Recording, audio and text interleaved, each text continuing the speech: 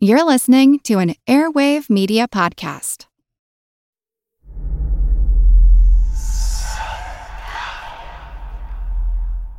Hey y'all, spooky season is here. And if you're looking for a show to whet your appetite for a little haunted history, then I'd like to invite you to check out Southern Gothic, a chart-topping history podcast that explores some of the most infamous legends, folklore, ghost stories, and hauntings of the American South.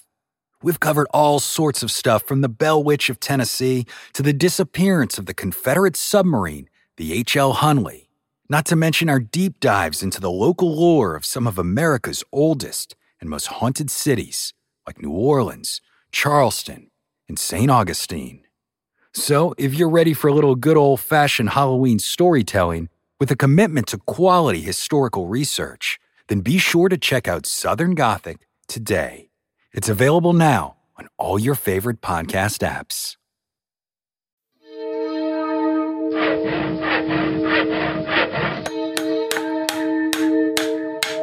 Monster House presents Monster Talk is an independent podcast production of Monster House, LLC. You can show your support by subscribing to our ad-free extended episodes at patreon.com/Monster Talk. We want to grow our Monster Talk audience, and the easiest way to accomplish that is for listeners to leave us 5-star reviews on iTunes. Rating us on iTunes is great, but positive reviews have a huge impact and only take a moment. Today's episode is brought to you by Audible. Audible is offering Monster Talk listeners a free audiobook when you sign up for a 30-day trial membership. Just go to audibletrial.com/Monster Talk and look through their incredible collection for your selection. Download and start listening on your phone, computer, or tablet. That's audibletrial.com/Monster Talk. Monster Talk. Welcome to Monster Talk, the science show about monsters. I'm Blake Smith. As you may recall, I was running a GoFundMe to raise money to get new artwork for the Monster Talk website. Thanks to your generous donations, and especially to one, oh my gosh, really generous anonymous donor, we are fully funded, and I'm working with the artists now to get our art together. So thank you for everyone who contributed, and especially to that someone who contributed such a large amount. Your support is humbling and amazing, and I'm just overwhelmed. It's actually quite unlike anything we've ever seen before. A giant, hairy creature, part ape, part man. In Loch Ness, a 24-mile-long bottomless lake in the Highlands of Scotland. It's a creature known as the Loch Ness Monster.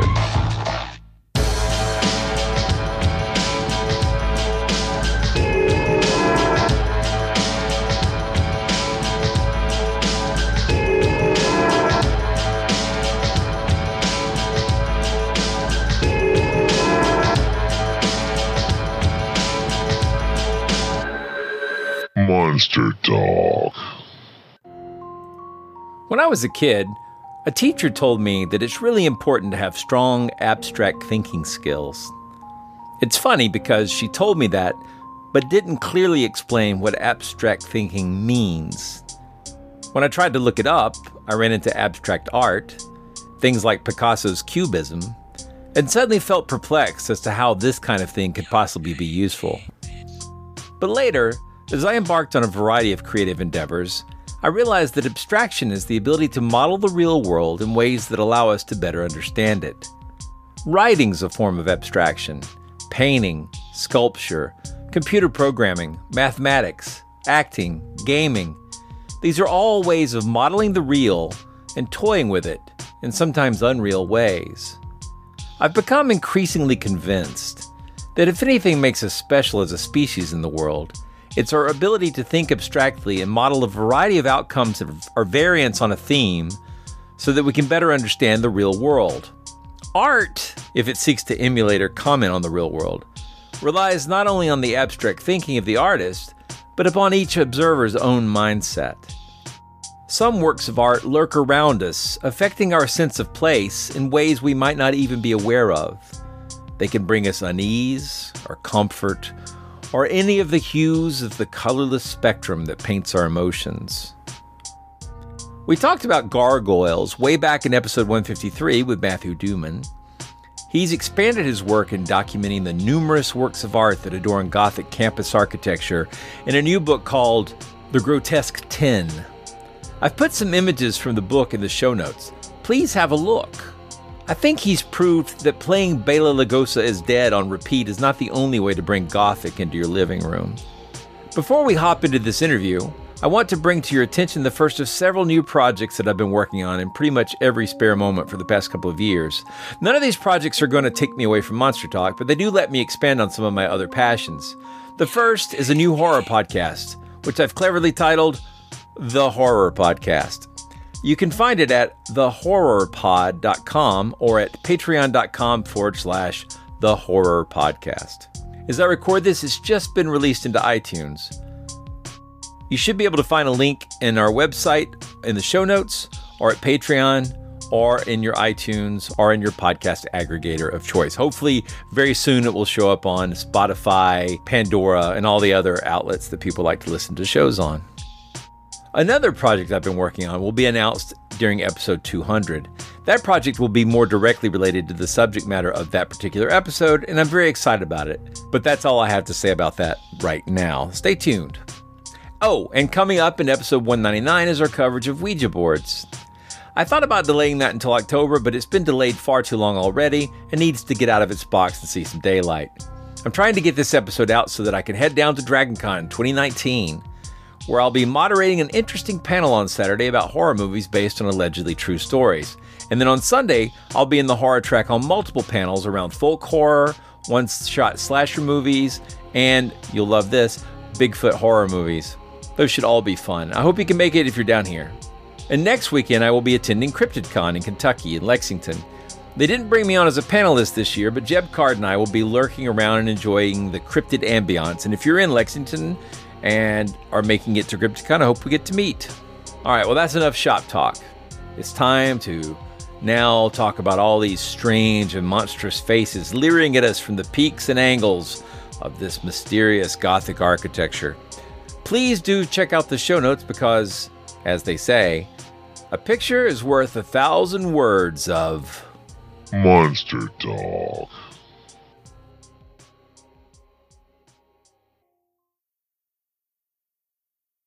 Today we welcome back Matthew Duman, a photographer and graphic designer who grew up in Bethany, Connecticut. He attended the gargoyle-free campus of Central Connecticut State University, but while studying abroad developed a fascination with the grotesque sculptures of the cathedrals of Britain.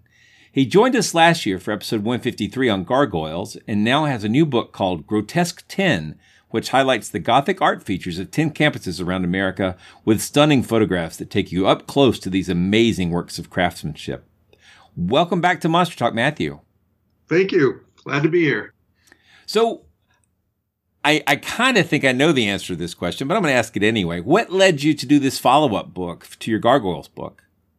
Well, for the previous book, the one about Yale, to promote it, I was doing a lot of lectures and things at libraries and different organizations. And a lot of lectures that I gave, after the lecture, people would raise their hand or come up to me and say, you know, you should go to this campus. You should go to Duke. You should go to Princeton. You know, there's great stuff there. And it really, after a while, it really got to me. I'm like, you know, I'm missing out on a lot of things. I decided right then and there that I would visit these campuses. So you've got the University of Pennsylvania, Northwestern University. And so this is my ignorance, but can you kind of fill in the state for these? So obviously University of Pennsylvania is Pennsylvania. Northwestern University, is that Illinois? Yes. Okay. And then Duke University? Yep, North Carolina. And Princeton University? Yep, New Jersey. You probably didn't know you were going to get quizzed, did you? Washington University in St. Louis is right there. Yep. And then you got Trinity College in Hartford, Connecticut. And the University of Chicago, which I believe is also in Illinois. What? Yeah. The City College of New York, which I'm going to go with New York?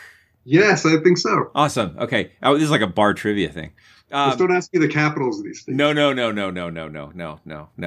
We'll leave that for the sixth graders. Okay. Is Bryn Mawr College. Is that right? Bryn Mawr. Bryn Mawr. And that's in Pennsylvania. Pennsylvania as well. Oh, that's right. Okay. Actually, when I saw that, I did a little reading about it. And then you've got Yale University. Yes. Which is? In Connecticut. That's the closest one to me. Yeah. No, I just was thinking back on our conversation from before. That's so cool. Okay. Well, see, Yale, with the other book, I wanted to include Yale in this one, but I didn't want to repeat myself. Right. Luckily, between the time of my old book and my new book, Yale opened up 2 new residence colleges built in the collegiate Gothic style just 2 years ago. So it was good fortune for me, all new grotesques. I think, if people haven't heard the Gargoyle episode, again, that's episode 153, I do encourage people to go check it out. And I'll also mention the Gargoyle book, which we'll put a link to in the show notes, as well as your new book. I've been doing Monster Talk, it'll be 10 years in July. And in all that time, your book is the only book that my wife, the lovely Mrs. Dr. Atlantis, has stolen from me. Really? Yeah, and keeps in her book collection. Compliment. Yeah, no, for real, it is. Yeah, she said, I have to have this, and off she went with it. So, yeah. So I imagine when we get the physical copy, she hasn't asked for the PDF, but when I get the actual copy of your grotesque book, I think she'll really like that as well. It's really, really cool. This one has, the new one has over 500 images. Yeah. And 300 pages, and I each one of those images I edited myself and many times, and to bring out the highlights and darken the shadows and all that. Well, how long were you collecting these photos? You were just talking to me a year ago about the other book. So, well, I've been working on this one for the past, I don't know, five years or so. It was really started out. Was when I could get time off to go travel to these places. Yeah.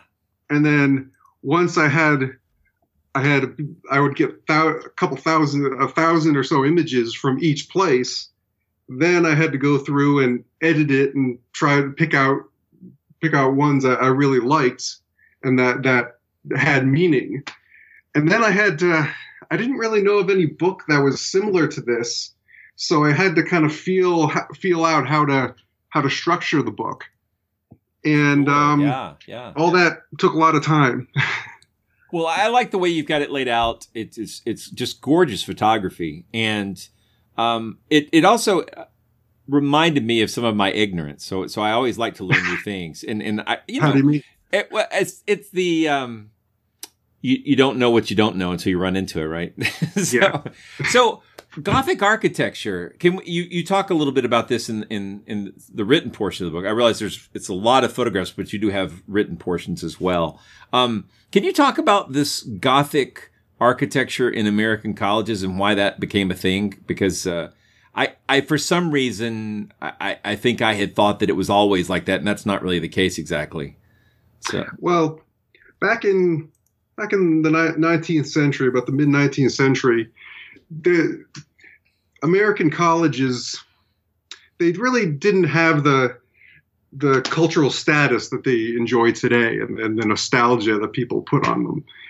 Back then, they were just seen as kind of like factories to produce people trained to be a doctor or a lawyer or a priest or something. They didn't have much cultural clout. So, and that meant, well, and plus they were pretty poor as well. So a big reason why they adopted the they revived the Gothic architectural style is actually money when you get down to it. They revived the style to create an unspoken connection with the medieval universities of Europe, like Oxford or Cambridge, and this elevated the status of American schools, and in turn their endowments and the donations they got as well. Yeah, wait, I couldn't get the mute turned off. Sorry there. There was a particular phrase you used that I really liked a lot. Let me see if I can find it right quick. I should have cut it and pasted it into my doc. But But you basically talked about how that the Gothic architecture gave the campuses a sort of like a gravity, that they didn't have otherwise. Which I an air of tradition and permanence. Yeah, exactly. And it's effective, and I can tell you how effective it is because I went to so I do a lot of research, and sometimes there's rare books I want to look at for preparing this show. And one time I couldn't get one from the loan interlibrary loan system. So I had to drive up, into the mountains of Tennessee to a little college up there, and, beautiful Gothic architecture all over the campus. But it turns out that even though it looks like it's, 200 years old, it's not. It's exactly tying into this sort of, this tradition of, this, late 19th, early 20th century, Gothic architecture. And there's schools around here that also have that. And I love it though, because growing up, when I see those schools, I always feel like they have this, like an intellectual weight to them. They seem like they've been around forever. And not only have they been around forever, by extension, you think they will be around forever. Yes. In the future. It's really impressive. But, the Gothic architecture is really not complete without these grotesques and gargoyles. So Yes, that's my favorite part of it. Yeah. So what can we talk about where you found the most interesting pieces? I mean, you had to make a lot of selections. Obviously, you couldn't include everything. So how did you decide what to include? Well, I tried to pick ones that I could actually say something about.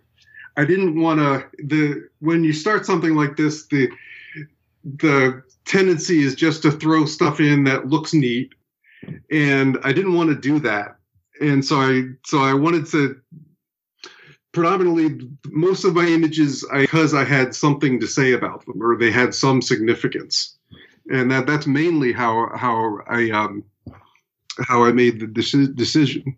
But I wanted to choose images that I could actually say something about, that had some significance to either the architecture or the school. And that's what really dictated what I put in. There's something fascinating about the disparity of seeing this Gothic art style representing modernity. You've got cases where people are driving cars or using the phonograph. That's so interesting. There's one at the new colleges at Yale, and it's kind of a series, and it kind of depicts the history of the written word, and it has like an old stone tablet, and then it has a scroll, and then it has a medieval book, and then it has a modern book, and then it has an electronic tablet, like an iPad. Oh, really? That's so cool. Yeah. And that was just done 2 years ago.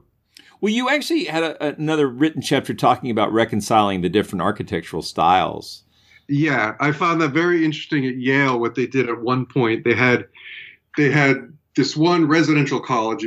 Basically, a residential college is a really well-appointed dorm, a multi-building dorm that's all connected, and it has all the amenities and everything.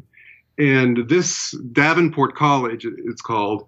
It's built in the Georgian style from late 18th century England, and it surrounds a courtyard.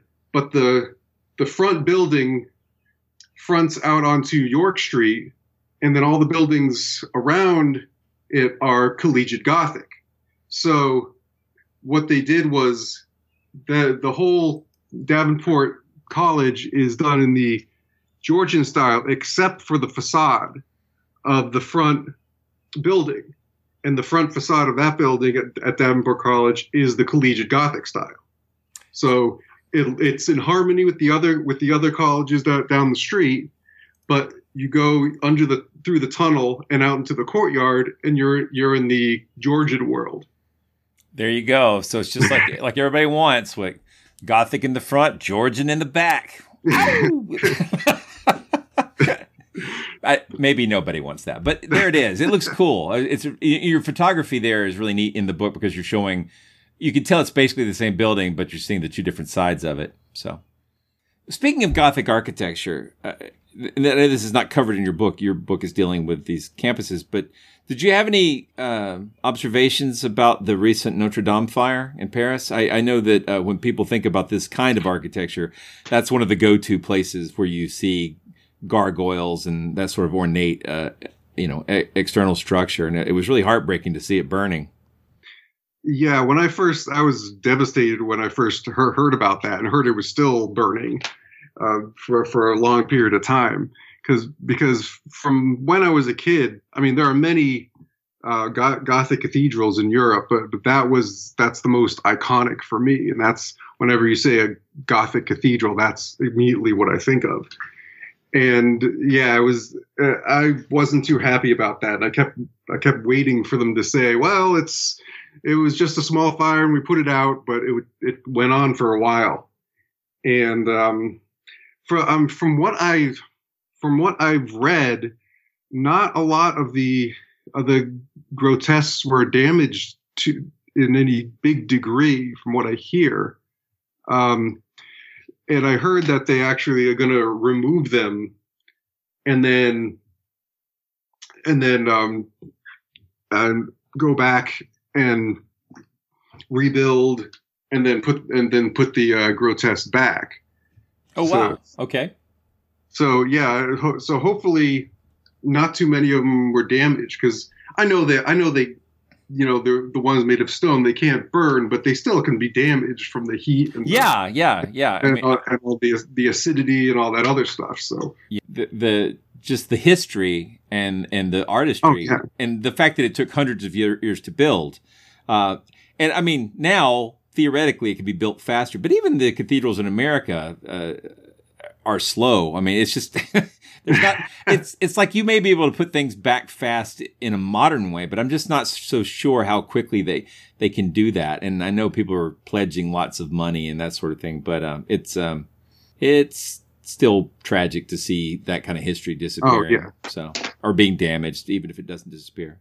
Because even with the grotesques and gargoyles there, I mean, a big reason why I'm so into this is because they're kind of, they're messages from the past. Yeah. That go through time. And now the colleges that I did in America are, the oldest ones are, 100, 200 years old. But when you talk about cathedrals like Notre Dame, that's a whole, they're a lot older and it's a lot more of a loss. It is. But I think that the things that are, built in stone here have a good chance of lasting a long time. So I think one of the things that I like about your book is that I can't afford to go to all these campuses and walk around and look at the architecture. And my personal experience is when I was in college, I didn't have time to really take that stuff in either. I didn't have time to really walk around and look at the architecture and, look at all the little details because I was busy trying to finish my coursework. Yeah. Well, what I found when I go to these campuses and even at Yale is a lot of people, be they students or professor or faculty members or just people that live in the area, a lot of people just don't look up and see these sculpture. Yeah. Yeah, and at least now people usually have a camera with them all the time. Well, because Oglethorpe is our big Gothic architecture here in the Atlanta area, and it's got for years they did the Shakespeare Festival there. So you'd be in this sort of Gothic architectural milieu, and then there would be this outdoor theater for the Shakespeare plays, which was great. It really added to the experience. With the atmosphere. So that was really nice. But alas, that has stopped. The college is still there, but the Shakespeare Festival's discontinued. Hello, I'm Paul Giamatti. And I'm Stephen Asma. Each week on Chinwag, we dig into the weird topics you wonder about, that you care about. The stuff none of us are totally sure of, like the Bermuda Triangle, Mothman, consciousness, philosophy, UFOs, ghosts, or, say, Bigfoot. So who's to say that there's not alien species that are Sasquatch? Like I've seen a ghost. and I would hear something walking and breathing. Maybe every path is right. I will accept as a premise that every path is right. That is a face on Mars. Eyes, nose. It kind of looked like Wilson, the volleyball. Some people enjoy the waves or whatever crashing, and I enjoy listening to a quantum physics audiobook. I do think there are many things in the world that we just don't understand and probably won't understand. That's our whole show. So join us every Wednesday on all major podcast platforms and find us on Instagram, TikTok, and Twitter at ChinwagPod and Wagon. We've got a podcast recommendation I think will be really fun and or useful for Monster Talk listeners. I Know Dino, the Big Dinosaur Podcast. Studying dinosaurs can teach us about the prehistoric world, but also the world of today. For example, migration patterns of dinosaur lineages can tell us about the Earth's changing continents. Climate models of dinosaur ecosystems help us understand global warming. Studying dinosaur diets can help show the link between plant and animal evolution. Talk about paleo. In many dinosaur injuries, paleopathologies are the first known occurrences of diseases. A new episode of I Know Dino comes out every week with new dinosaur discoveries you won't hear about anywhere else. You can find I Know Dino on Apple Podcasts, Spotify, or wherever you get your podcasts. Well, when I went to these campuses and I talked to people and I showed them what I found on their own campus, and a lot of times they were amazed. And now I'm not saying I have any superpower, and actually I wear glasses, so it's more my mindset, because I'm new to these places, so I'm taking in every detail. When you live and work at a place for a long period of time, you kind of skip over the detail and take it for granted. And it takes you going to a new place to really take something in to a big extent. And that's what I found. The imagery, it reminds me that it's actually, with a lot of the 3D printing techniques and some other things going on, it would be really pretty easy to make these sort of grotesque figures for your own house. You could probably, render them in 3D and then make a cast of it and then pour it in concrete or something like that. I don't know how you'd mount it on the wall. I guess you could put bolts into it. But I mean, it would be a very trivial thing to sort of put small versions of these around the house. I think I might look into that. That would be really cool, especially inside the house. You reminded me of that because you have these, you included the sort of end of the pew architecture. Are those still called grotesques when they're sort of put on the end of pews in armrests? There probably is a more technical name. I use grotesque in a very, very broad sense to mean any sculpted decoration on or in a building. So I included those because I like them as well. Yeah, no, and they remind me of so much M.R. James. That kind of the imagery shows up in his ghost stories, sometimes very critically. Was it the Stalls of Barchester? I think is one. Yeah. And I don't want to misquote, but I think that's correct. And it's that kind of feature that adds that sort of, it adds Gothic atmosphere, quite literally, to the experience of going there. It's very neat. And the photographs you have are just, it probably sounds like I'm just trying to sell your book, but I really, I really did like it a lot. So, well, I had photographed the outside. This is at Trinity College in Hartford, Connecticut. And somebody told me afterwards that there's some great things inside the cathedral, the chapel there. So I had to get in contact with the chaplain and go through the public relations office. And the only stipulations they had was whenever I refer to Trinity College in the book, it wasn't Trinity College, it was Trinity College in Hartford, Connecticut. Ah, well, there you go. And then they wanted to see the book before it went to press. Right. But other than that, and then they did, and they had one change, and that's it. So, but it's interesting that you bring up M.R. James, because I had read some of his stories a while ago. I looked into his life, and he very much exemplified what collegiate Gothic wants to convey, because he was a lifelong academic, and he was provost at he was a student and then a provost at Eton, and then at Cambridge as well. And so he really exemplified those pious academic values that collegiate Gothic architecture wants to convey. Absolutely, he did. Yeah, I think he might not. I mean, I know he liked to tell stories and teach and be a part of that college atmosphere. But I get the impression he also really, really enjoyed doing that sort of archivist work around going into old book collections and figuring out what was there, and making lists and indexing and just doing that kind of research. And finding obscure things. Oh yeah. Missed. Yeah. So, and also, if you look at the years from his birth to his death, he was born in 1862 and died in 1936. That's roughly about the time collegiate Gothic architecture was popular in America. Wow. That's yeah. So he kind of end-capped it, I guess. Yeah. Yeah. Wow. That's neat. Now, I noticed just in the text, you mentioned that one of the colleges is known as the Hogwarts of New York. And City College of New York. I thought that was really funny. Are there any other sort of interesting nicknames or that kind of trivia or that sort of fact around these colleges that are worth mentioning while we're together here? Well, there's a lot.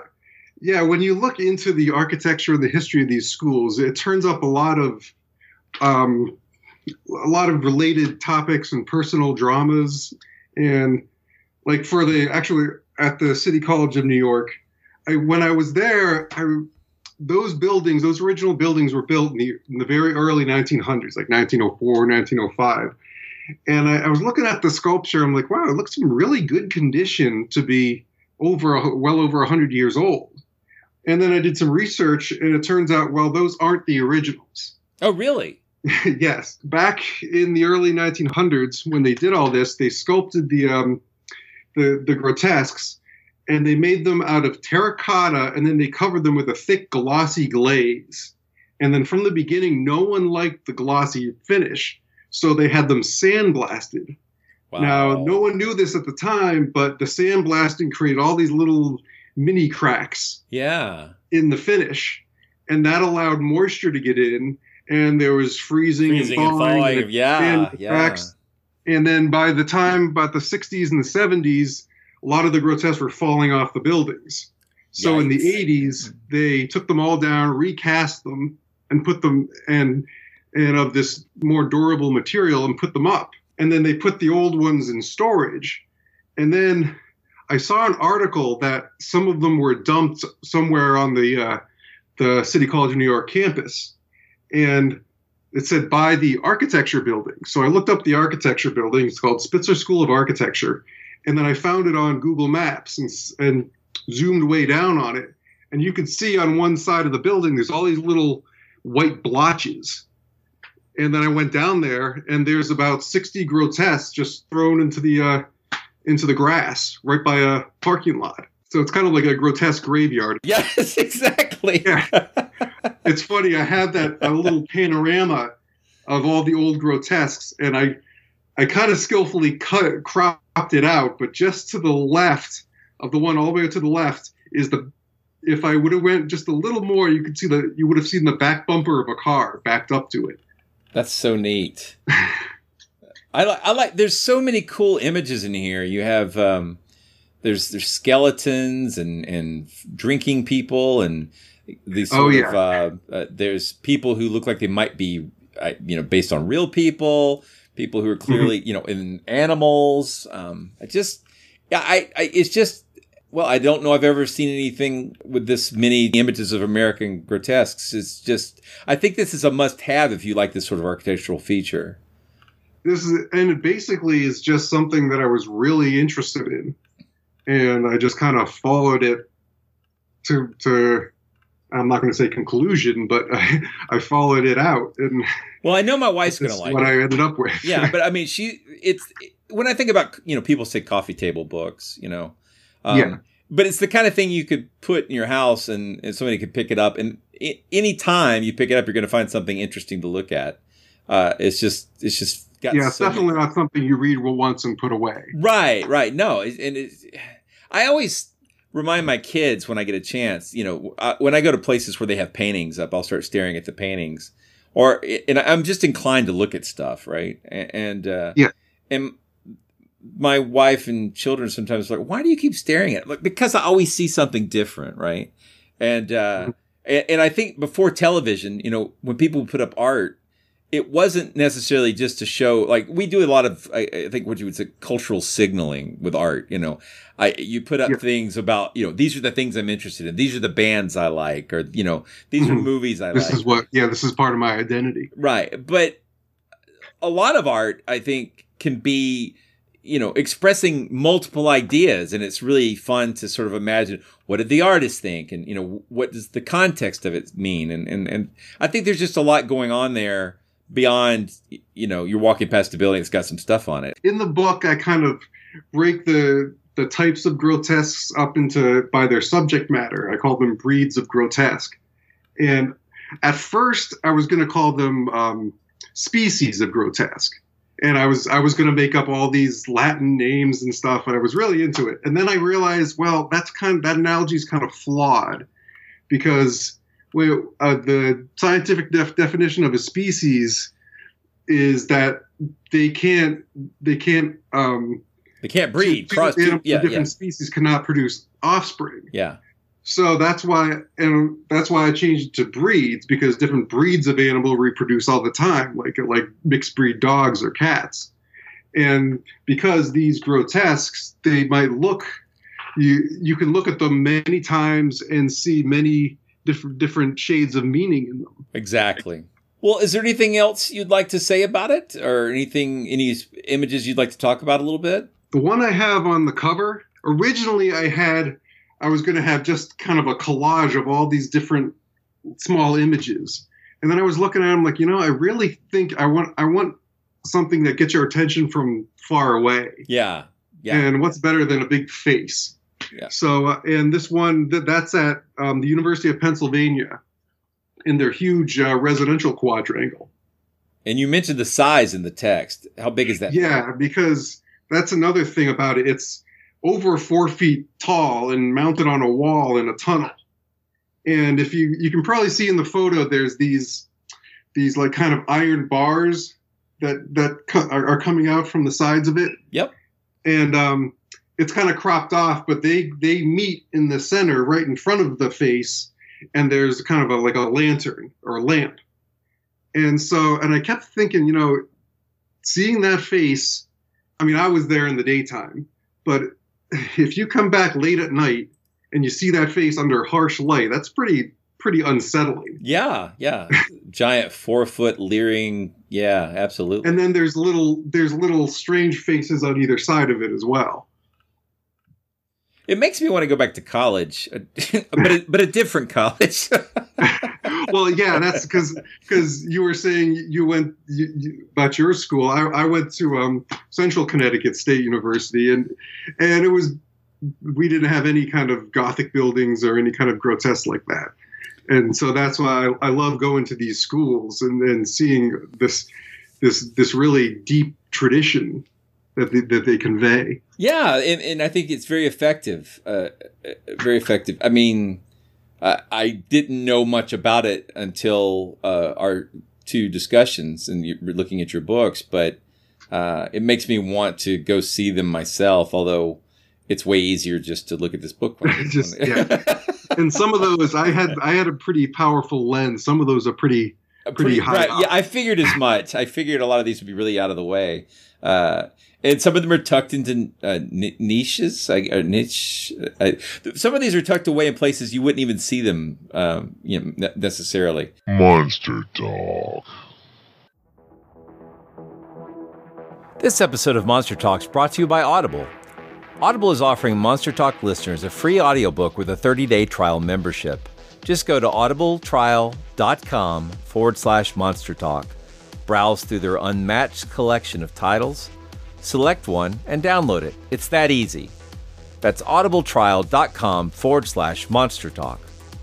When I decided to run ads for Monster Talk, going with Audible was the easiest choice because I've used it for so long. I've been an Audible member since 2003, and I listen to it all the time. I use Audible to prepare for many episodes of this show. Many of the books that we talk about on Monster Talk are available as Audible selections. My pick for this month is The Frighteners by Peter Laws. We will be talking to Peter Laws this month about this fascinating look at the ways in which horror and spooky culture can be helpful or even therapeutic, while still causing some people to give us disapproving stares. With Audible, I was able to listen to The Frighteners while I did chores, mowed the grass, and shopped for groceries. I can move seamlessly from my phone to my tablet to my computer, and Audible keeps up with my progress. You can select any of Audible's titles when you sign up for your 30-day trial membership at audibletrial.com/Monster Talk. But I'm happy to make Peter Laws' book, The Frighteners, my suggestion for this month. To download your free audiobook while also supporting our show, just go to audibletrial.com/Monster Talk and sign up today. That's audibletrial.com/Monster Talk. Monster Talk. How long did you spend on these campuses to collect these photos? Well, for a campus like Yale, I lived just in the next town, so I could always, I could always just go whenever I had time. But when you're talking about like University of Chicago or Washington University in St. Louis, I was kind of limited the amount of time I could spend there. So I spent, about 4 or 5 days or so. I'd always plan to go in the winter or early spring, because I knew from my time at Yale, I learned that the leaves cover a lot of these. Oh, yeah. And so you always have to go when the leaves are off the trees to get all of them. I didn't want to come back and realize that I missed a lot of them. Right. That makes good sense. And it sounds like you did a lot of investigations on some of the stories and to find the things you needed to take. That's really cool. When I could, I got in contact with like an archivist. Like actually at Duke, before I went, somebody told me that the president, Richard Brodhead, went to Yale. And not only did he get his undergraduate and graduate degrees, he was an English professor and dean of Yale College for many years. He spent a lot of time at Yale. So what I did was I sent him a copy of my Yale book, and I said I'm coming down to photograph at Duke University. And now he didn't contact me directly, but he had somebody from the public relations department, and they put me in contact with an archivist there, and they set me up with a lot of old descriptions of all the residential quadrangles there. So a lot of times it worked out. That is fantastic information.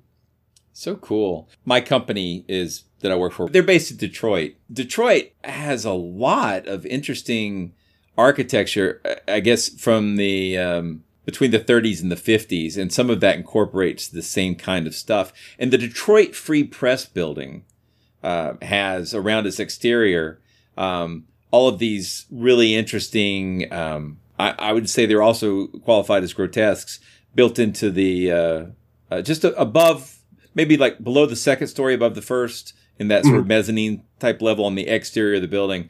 And they recently vacated that building. And I hope that something good happens to it. But it's just got these amazing pictures of various sort of historical events or concepts of transportation and airplanes. Oh, wow, yeah. But done in stone. That whole city is just full of astonishing architecture. I mean, that's not my... I appreciate it, but I know almost nothing about it. But I still, when I have time, I like to go wander around, even in the business districts. You can kind of get the impression, because there was a time when Detroit was an absolutely stunning, active, vibrant industrial center. And it's going through kind of a comeback now, which is awesome. But I would have loved to have seen it at its height. You know, it's kind of like seeing some striking person in an old folks home, like, wow, they must have been amazing. Like back when. Yeah. And that's how I feel. It'll bounce back. It's doing pretty well, but I just love all those remnants of those glory days, stuck around there. It's really neat. And that's also, we don't know, but 200 years from now, those buildings will be really old, all those campus photos will be, digital, but they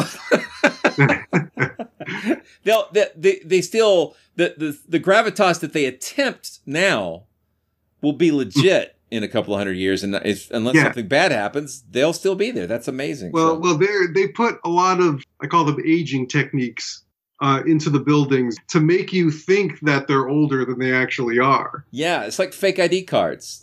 Yeah. And the funny thing is, when I tell people that, a small percentage of people take it personally and get personally insulted.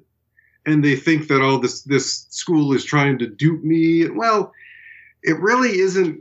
I don't see it that way. These buildings are very theatrical. Yes. You can easily go and find what they're not hiding when the building was constructed, or you can easily find, the history of the building and when it was constructed. They're not hiding anything, but it's just part of the theatricality of the campus. And I always compare it to like Disney World in Florida. Nobody actually believes that medieval people came during the medieval period and constructed a castle in a Florida swamp. Right. And then some pirates and some retro futurists and ex-presidents took up residence there. And that's when they built a great railroad around it, right? Yeah. But you go down there and you have fun just the same. Yeah. And there's also something, there's this whole field of, I think it's called semiotics, which is about signaling. And that we, as humans, we signal each other all the time. And when you are around the house, you dress one way. When you're going shopping, you might dress another.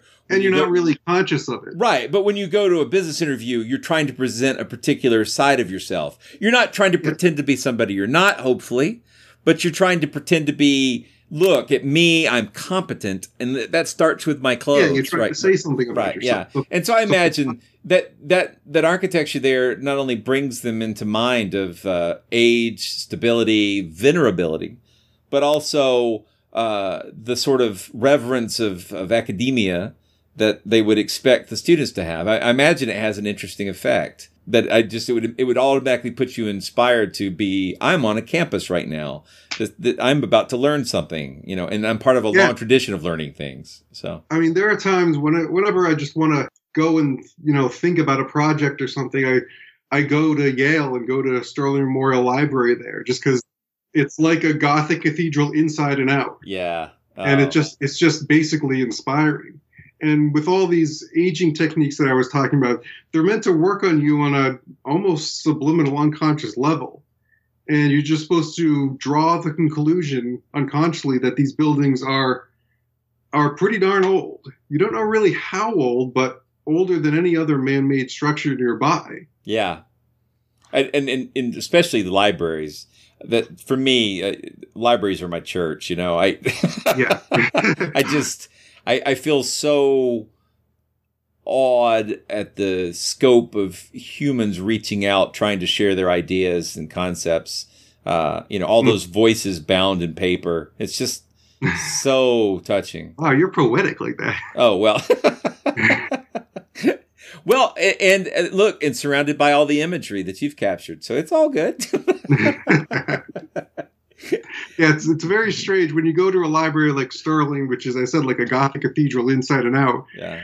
If you take a certain turn, maybe to go into they have certain areas that just for staff, and a couple times like the door was left open. I look inside and it's all just tiled. It's a totally different aesthetic. Or they maybe renovated part of the building and made it very modern.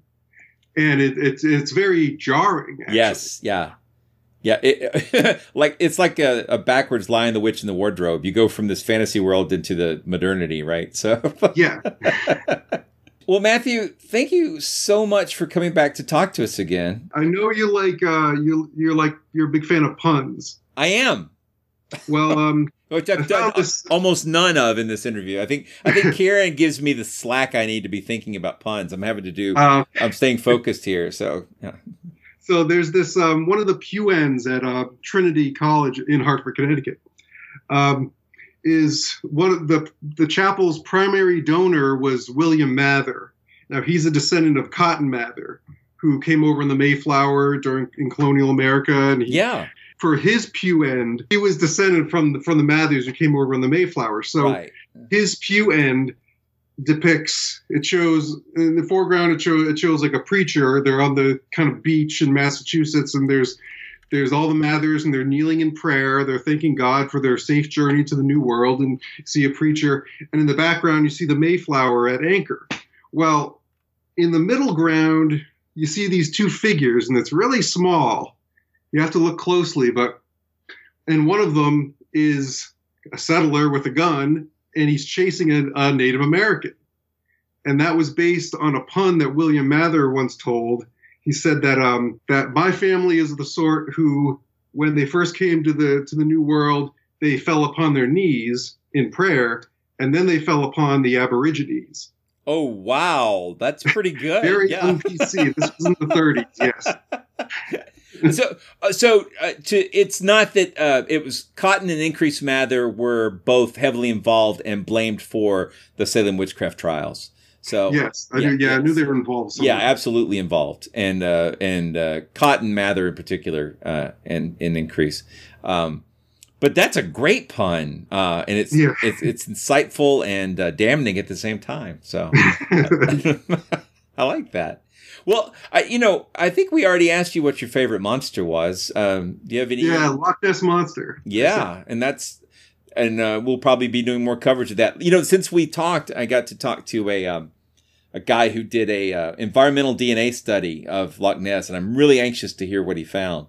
I don't think he found Nessie, but I'm sure they found some interesting stuff, because they basically collected water from all these different depths of the water in the loch. And then from there, they can take all those water samples and run through and sort of collect all the DNA from the animals and life forms living at those different layers of the lake. Okay, and actually identify them? Yeah, isn't that amazing? So they can filter them out and run them through the gene bank and find out precisely what's in there. And if there's new stuff, they can help identify it. So, I mean, it's anytime you go and do a deep study of a new environment, you're likely to find new species, just because life's really varied way more than we have investigated. So, but what they do is they take the DNA and then they can look at it and see what it's related to, and kind of to figure out if it's a family tree. Yeah, exactly. So it's like molecular phylogeny, I think is what it's called. If it's not, that sounded pretty cool anyway. Or like I need to clear. Sounds very technical. Yeah.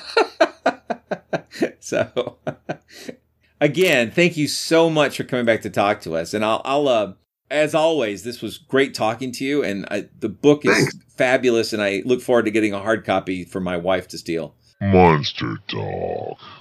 You've been listening to Monster Talk, the science show about monsters. I'm Blake Smith. You've been listening to an interview with author and photographer Matthew Duman.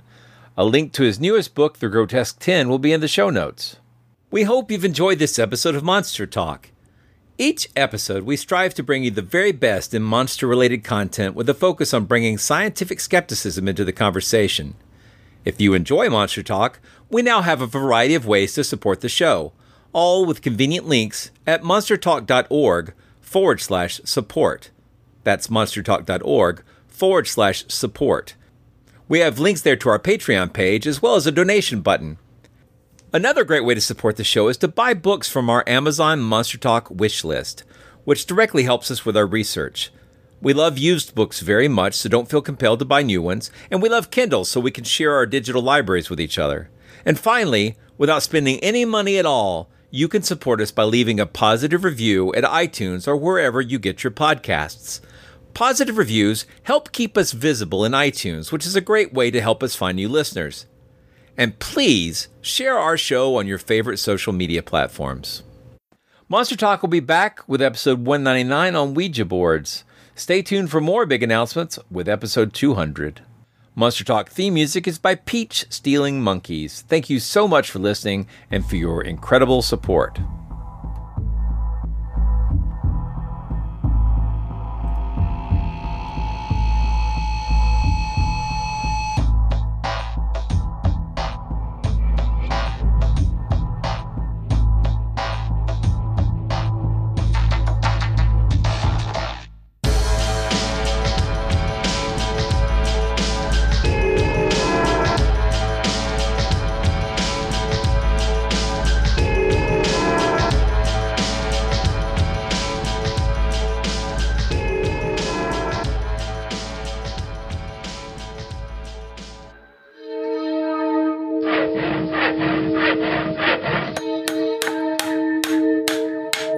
This has been a Monster House presentation.